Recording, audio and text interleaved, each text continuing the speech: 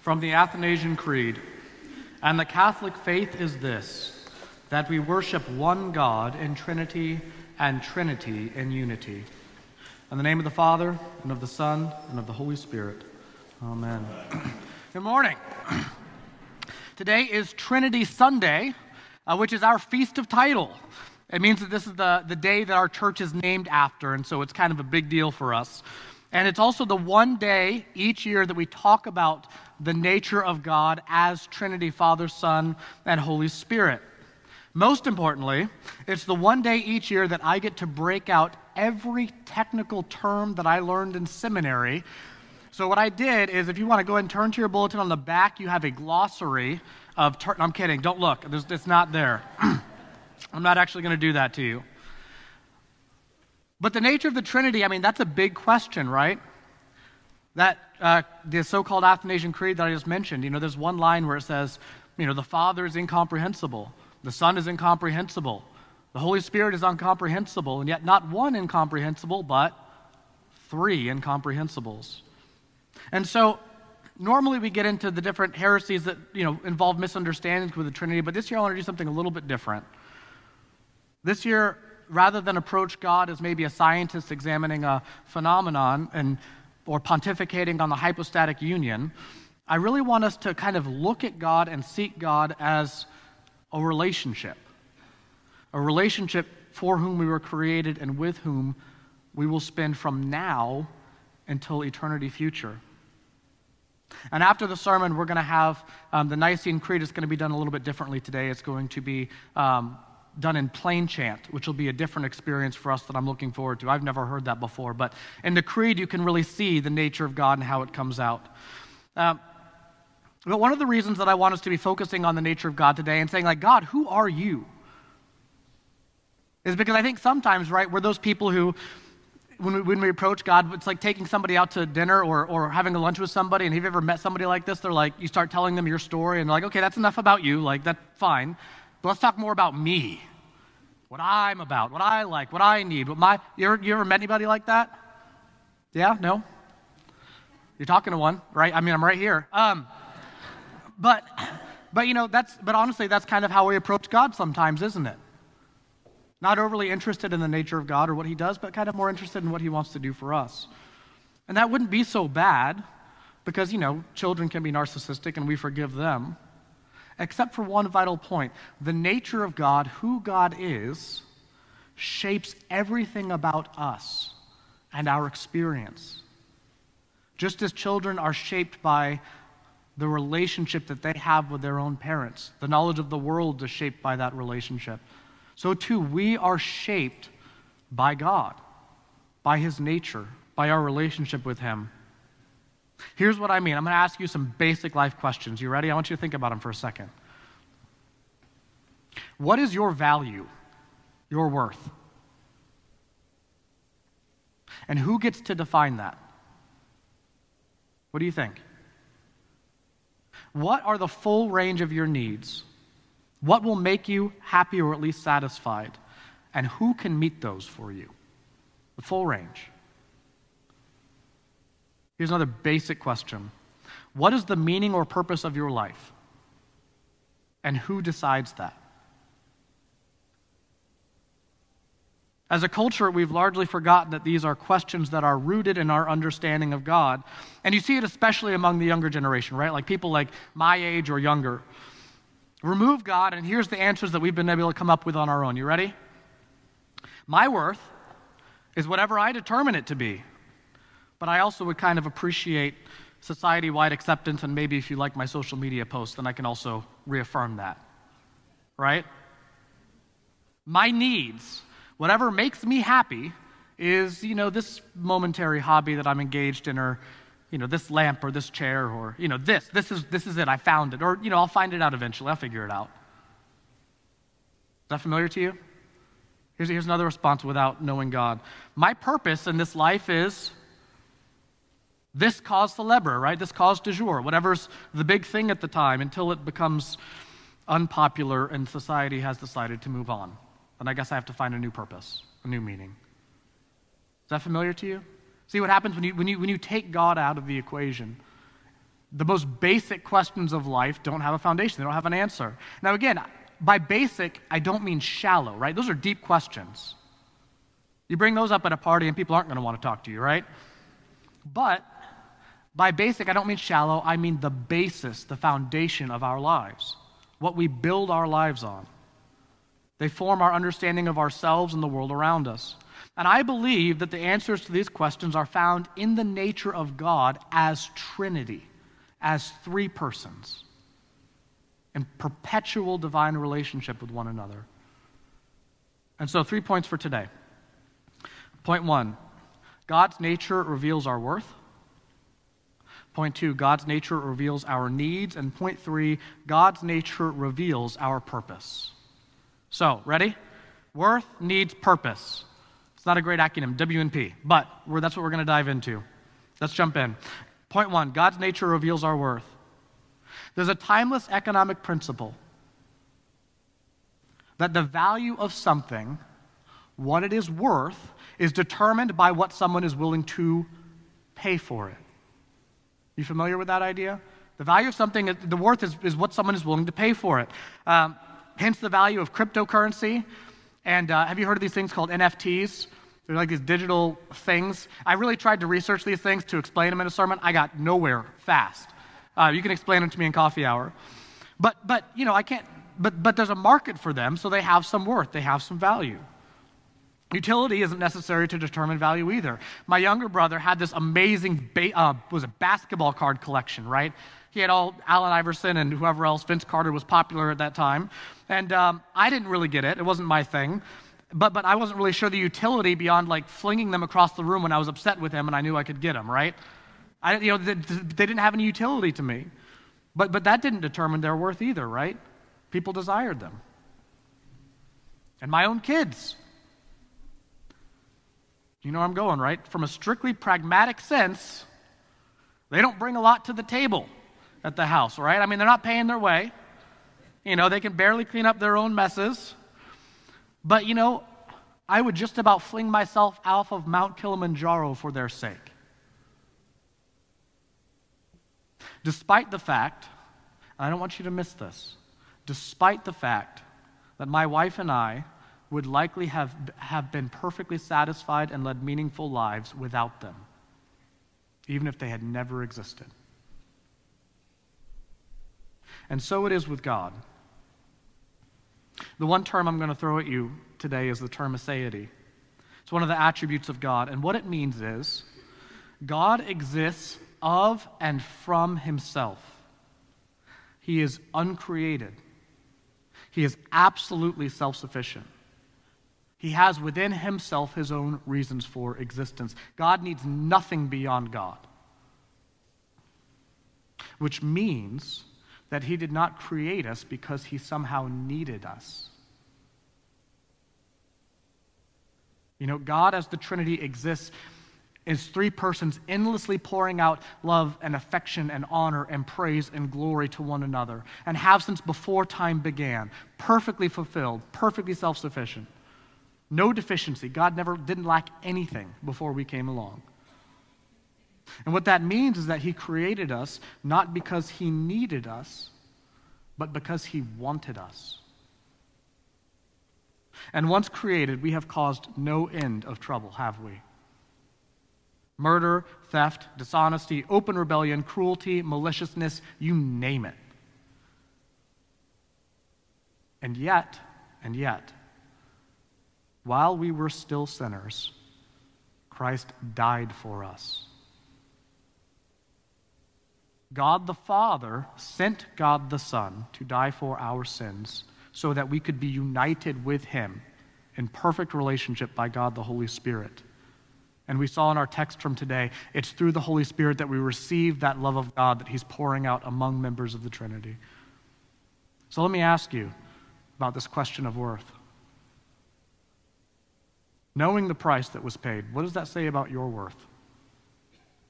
And who determined it? Which brings us to our second point. God's nature reveals our needs. One of the things that my wife and I's family do when we do birthdays or Christmas, you know, all the lists that you pass around back and forth, we found this great website called Giftster. If you get nothing else out of the sermon, write down Gifster. It's a great website. I'm kidding. But what you do on Gifster is you have this list and you put up all the things that you think that you want, and people can anonymously pick them off the list and check them off or reserve them. And what I found whenever I go back to my last year's list is that I am unbelievably bad at determining my own needs. Right? Like, I'm terrible at knowing what I need. 3 years ago, I was like, I really need a shore fishing pole. This is gonna be what fills that gap, that hole. It's gonna make me happy. I think I've used it once in 3 years. I'm pretty sure it's behind a few 2x4s in the garage. In fact, I know it is. From a few years ago, I got this like $150 great learn to play banjo kit. And I was like, this is it, because I had played a little bit before, and I was like, I'm gonna master this thing. And I think, honey, what's in the hall closet somewhere? Maybe. Never used it. And I know that I have this stack of books that I'll probably never read, but I bring them from room to room every now and then. You shift something around because you're like, you're still important to me, but I just can't get to you right now. We're terrible at determining our own needs. We're awful at it. And I don't think it's just me, right? I think this is a universal problem. I'm guessing it's universal because I watch my own sons who pointedly rebel against everything that they need.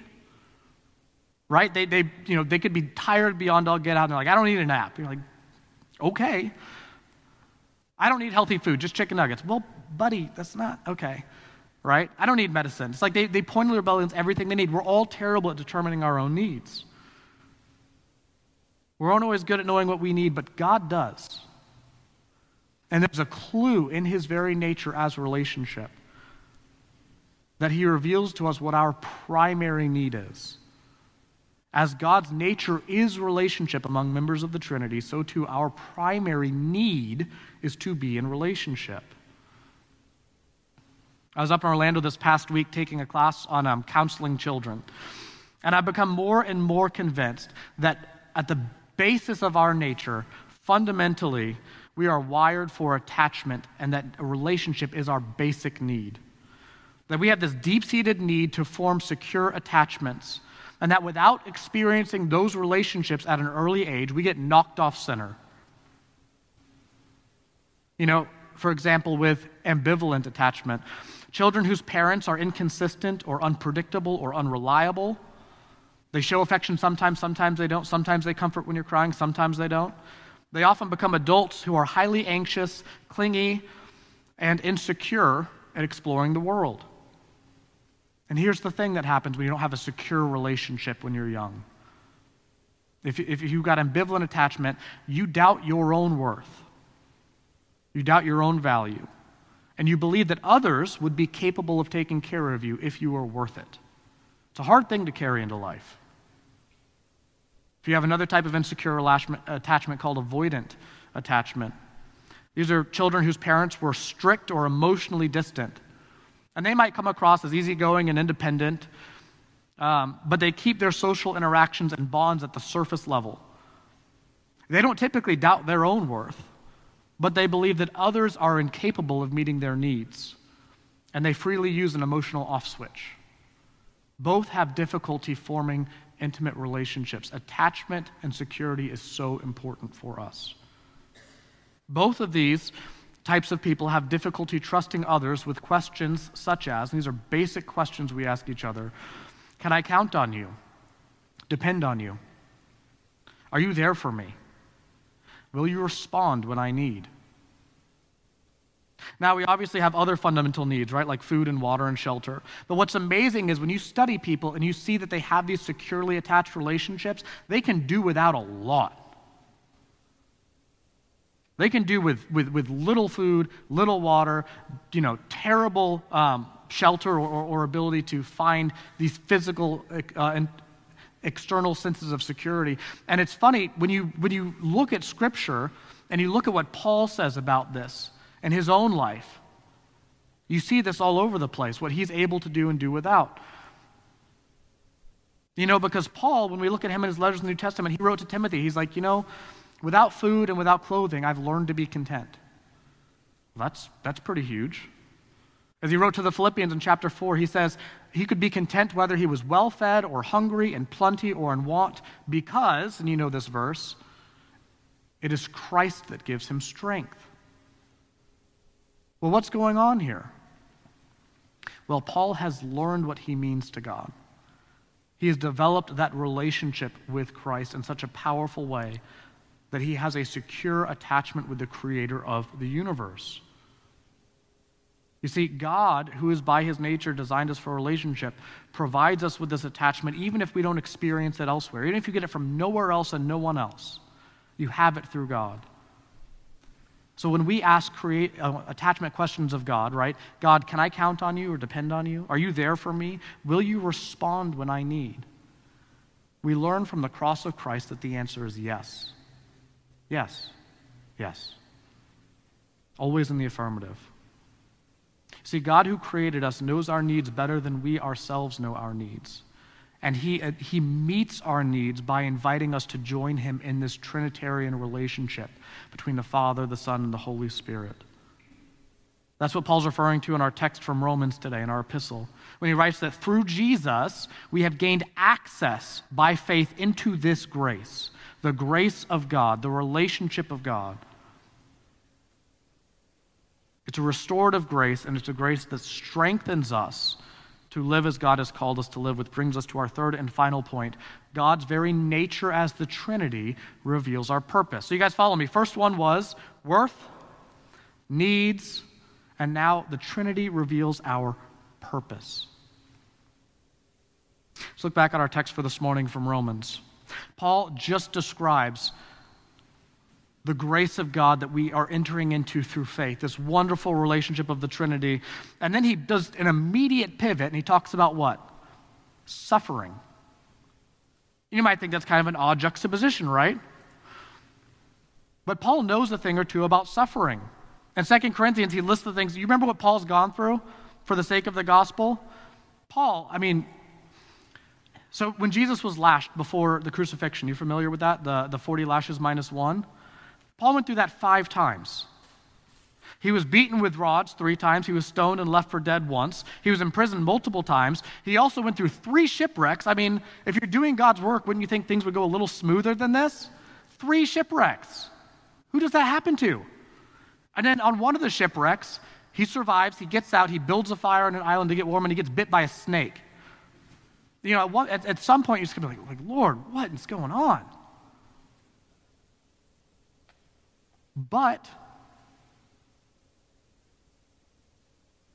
Paul doesn't dwell on his suffering as a woe is me, or I can barely do this, or how am I going to endure? He talks about suffering in a positive light. It produces things, right? Perseverance, character, hope. The point that Paul is making is that the relationship that he has with God is what enables him to fulfill his purpose. Being grounded in that relationship with the Father, the Son, and the Holy Spirit enables him to fulfill the purpose that God has called him to do. One more riff on attachment theory. If you are securely attached, that relationship functions as 2 things. You ready? Safe haven and secure base. Safe haven because it's a place you can go to be safe. Secure base because you can launch from there to take on the world. You can launch from there to go into whatever is in front of you. I brought my boys to class with me on Thursday or Friday, or one of those days, to help with a presentation. And I walk in right near the little kids. They're terrified of adults in classrooms. They're clinging to my legs. Within 10 minutes, those kids are running up and down with Hot Wheels cars in their hand. I'm trying to pull them back to me frantically, right? Why? Because they were secure enough in the fact that I was their dad and I was in the room that they could explore and go out and take that safety with them into a larger context. That's what happens to us when we're securely grafted into the relationship with God, when we're brought into that relationship. We don't have to be worried as much about things anymore. Speak the truth. Be courageous. Stand strong. You know, all my kids have is this model of dad that they carry around inside of them. But do you know what we have inside of us? We have the Holy Spirit. Last week, Father Chris mentioned Normandy, right? The D-Day, the landing, where victory was assured as soon as the beach was taken. It wasn't there yet, but it was assured. And one of the reasons for that, right, is you get a solid supply line, and you can keep moving and keep conquering and keep taking ground. Well, as Christians, that's our bond through the Holy Spirit with God that enables us to launch out and do what he's called us to do. And what is it that God's called us to do?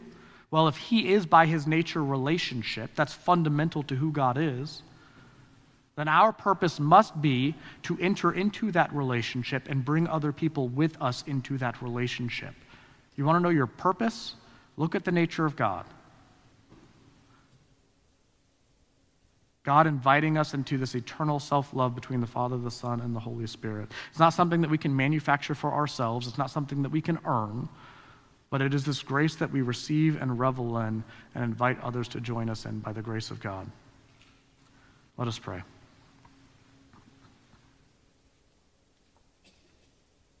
Heavenly Father, you are the one who has created all things that exist. You have woven yourself into your creation. You have structured things such that everything points back to you. You have created us for yourself. You have created us to reflect who you are in your nature as Father, Son, and Holy Spirit. God, I pray that you would so move our hearts, that you would direct us towards entering further into that relationship with you to explore the great mystery that you are, that we may become attached to you and through you find strength to do and the things that you are calling us to do and live the lives that you are calling us to. In your Son, Jesus Christ's name we pray. Amen. Thank you for tuning in to our Trinity Episcopal Church podcast. To find out more about the work God is doing through Trinity, visit us online at trinityvero.org and follow us on Facebook.